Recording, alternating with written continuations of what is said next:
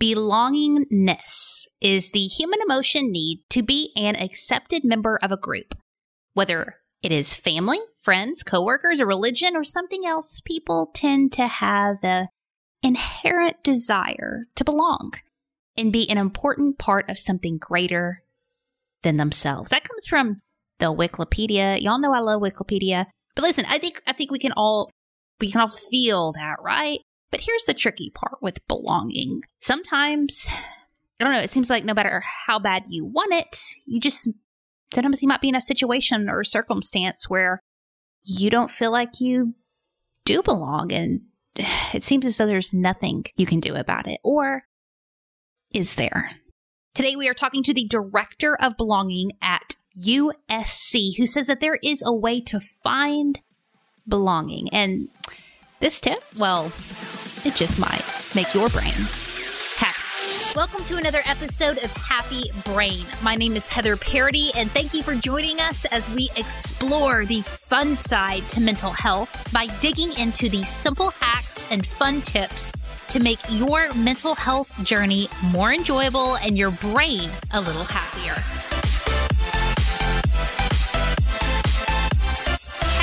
Moore currently serves USC as the first director of belonging in the history of American higher education. She is the course designer and instructor for Click, gaining national media attention, and she is also the CEO of Rehuman, a company that empowers digital users to connect on purpose on plus off screen. Get this, in her mid-20s, Kat was so shy that she had trouble making eye contact in public. Through the slow, organic process of being present in her local cafe, she began hatching socially. And over the course of several years, she came to discover the power of listening, generosity, and other micro gestures of friendliness to create community. And y'all listen. She has this tip. It's a unlikely place for us to find belonging. I mean, it's something that I've never thought about before. But listen, before we dig into that, I know I tease that sucker so much. Trust me, it's worth teasing. This is a good old episode, but I gotta give a shout out. Sue Podcaster left us a review. It says, make your brain happy. Heather's personality makes mental health fun and accessible. Thanks, Sue Podcaster. Thank you so much for your generosity, taking a second, dropping us that line. And hey, my friend, if you haven't done so yet, I'll do my best to give you a shout out on the show. Drop us a line, drop us a review on iTunes or your Apple podcasting app. It'll help you feel some belonging. I'm just teasing, but back to belonging. Kat's a really cool person. And I don't know if you'll believe me or not, but I could really relate to when she said that she had trouble making eye contact with people. When I was a kid, I was that way. I didn't look people in the eye. And I know that's something you may not believe because I've drastically changed through a lot of intention and inner work, but that used to be me too. I get that. When I connected first with Kat, she kind of challenged the whole idea of how we even view belonging.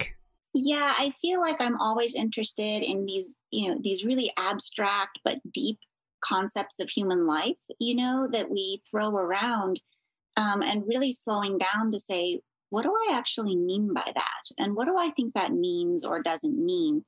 And belonging itself is an emerging field and concept.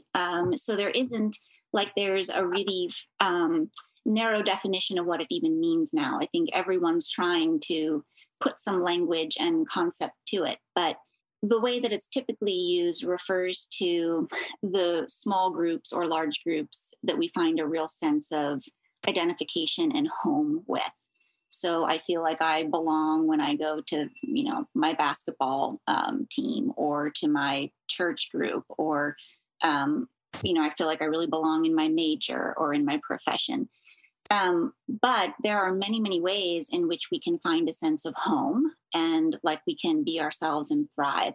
And one of those is cultivating a sense of belonging in the geographic space that we live in. So if you've traveled at all, you might have had visceral senses when you land at a certain airport and start exploring a city or a region of whoa, this is just not my cup of tea. I can explore this and, get what I can out of it and learn, but this is not somewhere where I could put down roots. and really.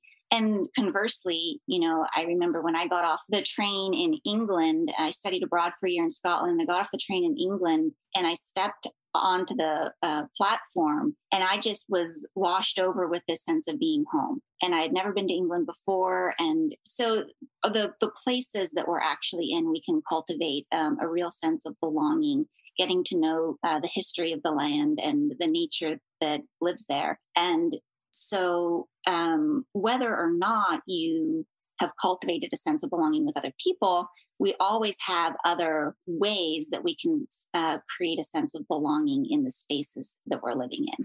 I feel like that approach puts so much like agency back within us because, correct me if I'm wrong, like I feel like belonging, sometimes it's out of my control. I feel like because like, will this group accept me? Or because it seems like there's like a dualship there of like, I want to be a part, but also too, what if you're rejected by the community that you want to be a part of, or maybe you feel that rejection or whatever.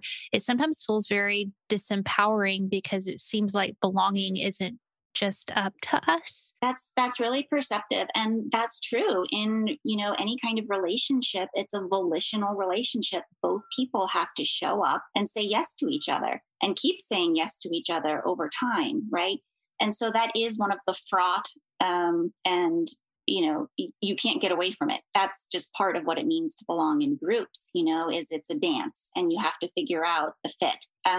But that's why I'm interested in giving people as many kinds of avenues into cultivating a sense of home as possible. And that also includes being able to cultivate a sense of being our own best friend and belonging in our own lives, regardless of where we are, our circumstances, and the people who say yes or no to us. And that's another avenue, right? But yeah, the hope is that while, you might be looking for groups of people who are a good fit for your values and vision and lifestyle, that's not the only avenue you have available to you. And so, go sit in the park. And, or if you don't have access to parks, we all have access to the sky, and the ways in which we can cultivate an ability to attend to the natural world around us. The sun shines on everyone. It doesn't discriminate. And so being at home in our place is something that we all have access to. Yeah. I'm glad you brought up, I think you said that you felt really home in England, right? And I know sometimes there's seasons in our lives where maybe we feel, stuck for lack of better terms. Like we don't have a lot of choice over our location. You mentioned the sky and going out in nature, but I guess how do we kind of find belonging in our surroundings? Do you have any practical tips of things we could implement throughout our day? Yeah, absolutely. And I know that people are in radically different contexts, right? Not everyone has, access to a lot of nature where they are. But, even if you feel like it's not a good fit in your general city, for example. So when I live in Los Angeles, and when I got off the shuttle on campus at USC, I was like, oh, shoot, I've made a huge mistake. This is not my place. I want out of here in 4 years as quickly as possible. And here I am 20 years later, but I still don't love Los Angeles. It is not my place. But what I discovered is that if you slow down and you're intent on looking for things that do resonate with you, there are always pockets, even if it's one corner or one tree or one aspect, one piece of architecture you find. There are ways that if we intend to look for the beauty around us or signs of life or things that speak to us, we can find the pockets of things. And whether that's, one pigeon pecking at the garbage, and we can slow down to be curious about bugger and marvel at the purple feathers on his neck, we've connected ourselves to something beyond ourselves and something that's part of the natural world. So I think just having you can just do an experiment even for one day and just see what you can notice that in the rhythm of your day you've habitually unseen, because it's not important, to where you're going or what you're trying to do, and try to almost see things like a child does, right? When you're going on a walk, the child wants to stop every 5 feet and just watch the bug on the ground. And as adults, we train ourselves out of that because that's not efficient. And most of us aren't botanists being paid to do that. But it really is available if we slow down and look for it. We can find things, slow down, and be curious. I was wondering your thoughts, though. What are the signs of belonging? Like, what exactly are we looking for? It is something that it's not like an on and off switch. It's not like you step into a field and you're like, ah, and, the sound of music plays. You might have that kind of stark experience, but it's something that more is on a continuum and grows like any habit with our attending to it and with our investing in it. Right. Same thing as even if you go to a party and you're like, whoa, like I really connect with all these people. You still don't have a sense of belonging with them if you haven't put in the time to get to know them more fully over time. So you should be gaining an increased sense of ease in your own skin, that increasingly the different dimensions of who you are have a place to just be. You should be feeling like you matter to that place somehow or to that group, that your presence, if you're not there, somehow matters. People notice. And so there's a sense of irreplaceability.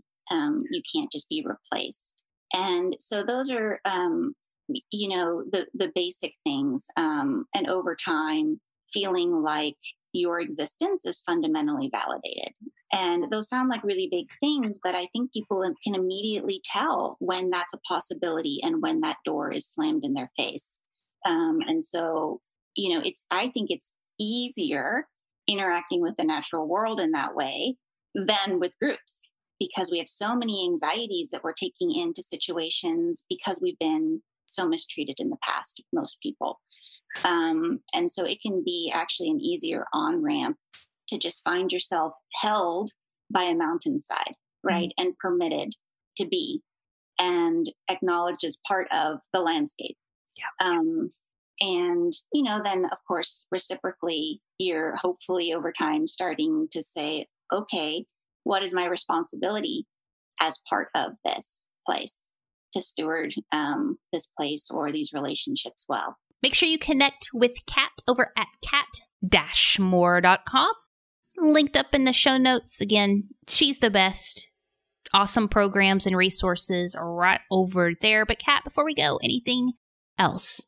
The only thing I would add is that this kind of thing can become part of just a daily practice and way that you're in the world. But also if you find yourself burned out, without the relational energy to engage people directly, just know that this is an avenue. I've been going to a memorial park right next door to my house. I've been totally burnt out from COVID and being a single mom. And I've been able to do almost nothing the past several weeks besides go sit in a lawn chair amidst a flock of Canadian geese.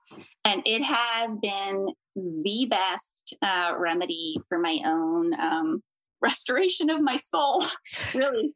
And I'm not doing anything really. I'm just being with these birds that are letting me sit with them and be part of their flock for the moment. And I never could have known that sort of thing could be so restorative.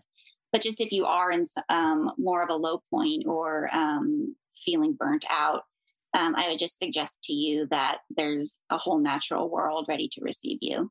There is a whole natural world ready to receive you. I hope this encourages you wherever you're at today, even if you are in a circumstance where maybe you don't feel like you belong. Maybe, just maybe, you can go outside, find your own little sanctuary, and create your own belonging. Listen, y'all, whether it is creating strong circuits in your brain, getting some hypnosis, or finding belonging in these unconventional places, we just hope you take a moment for it yourself today, my friends, and keep that brain of yours happy. Thank you for listening to another episode of Happy Brain. If you enjoyed this, make sure you hit that subscribe button wherever you listen to podcasts. And if you have an extra second, leave us an honest review over on iTunes or your Apple podcasting app.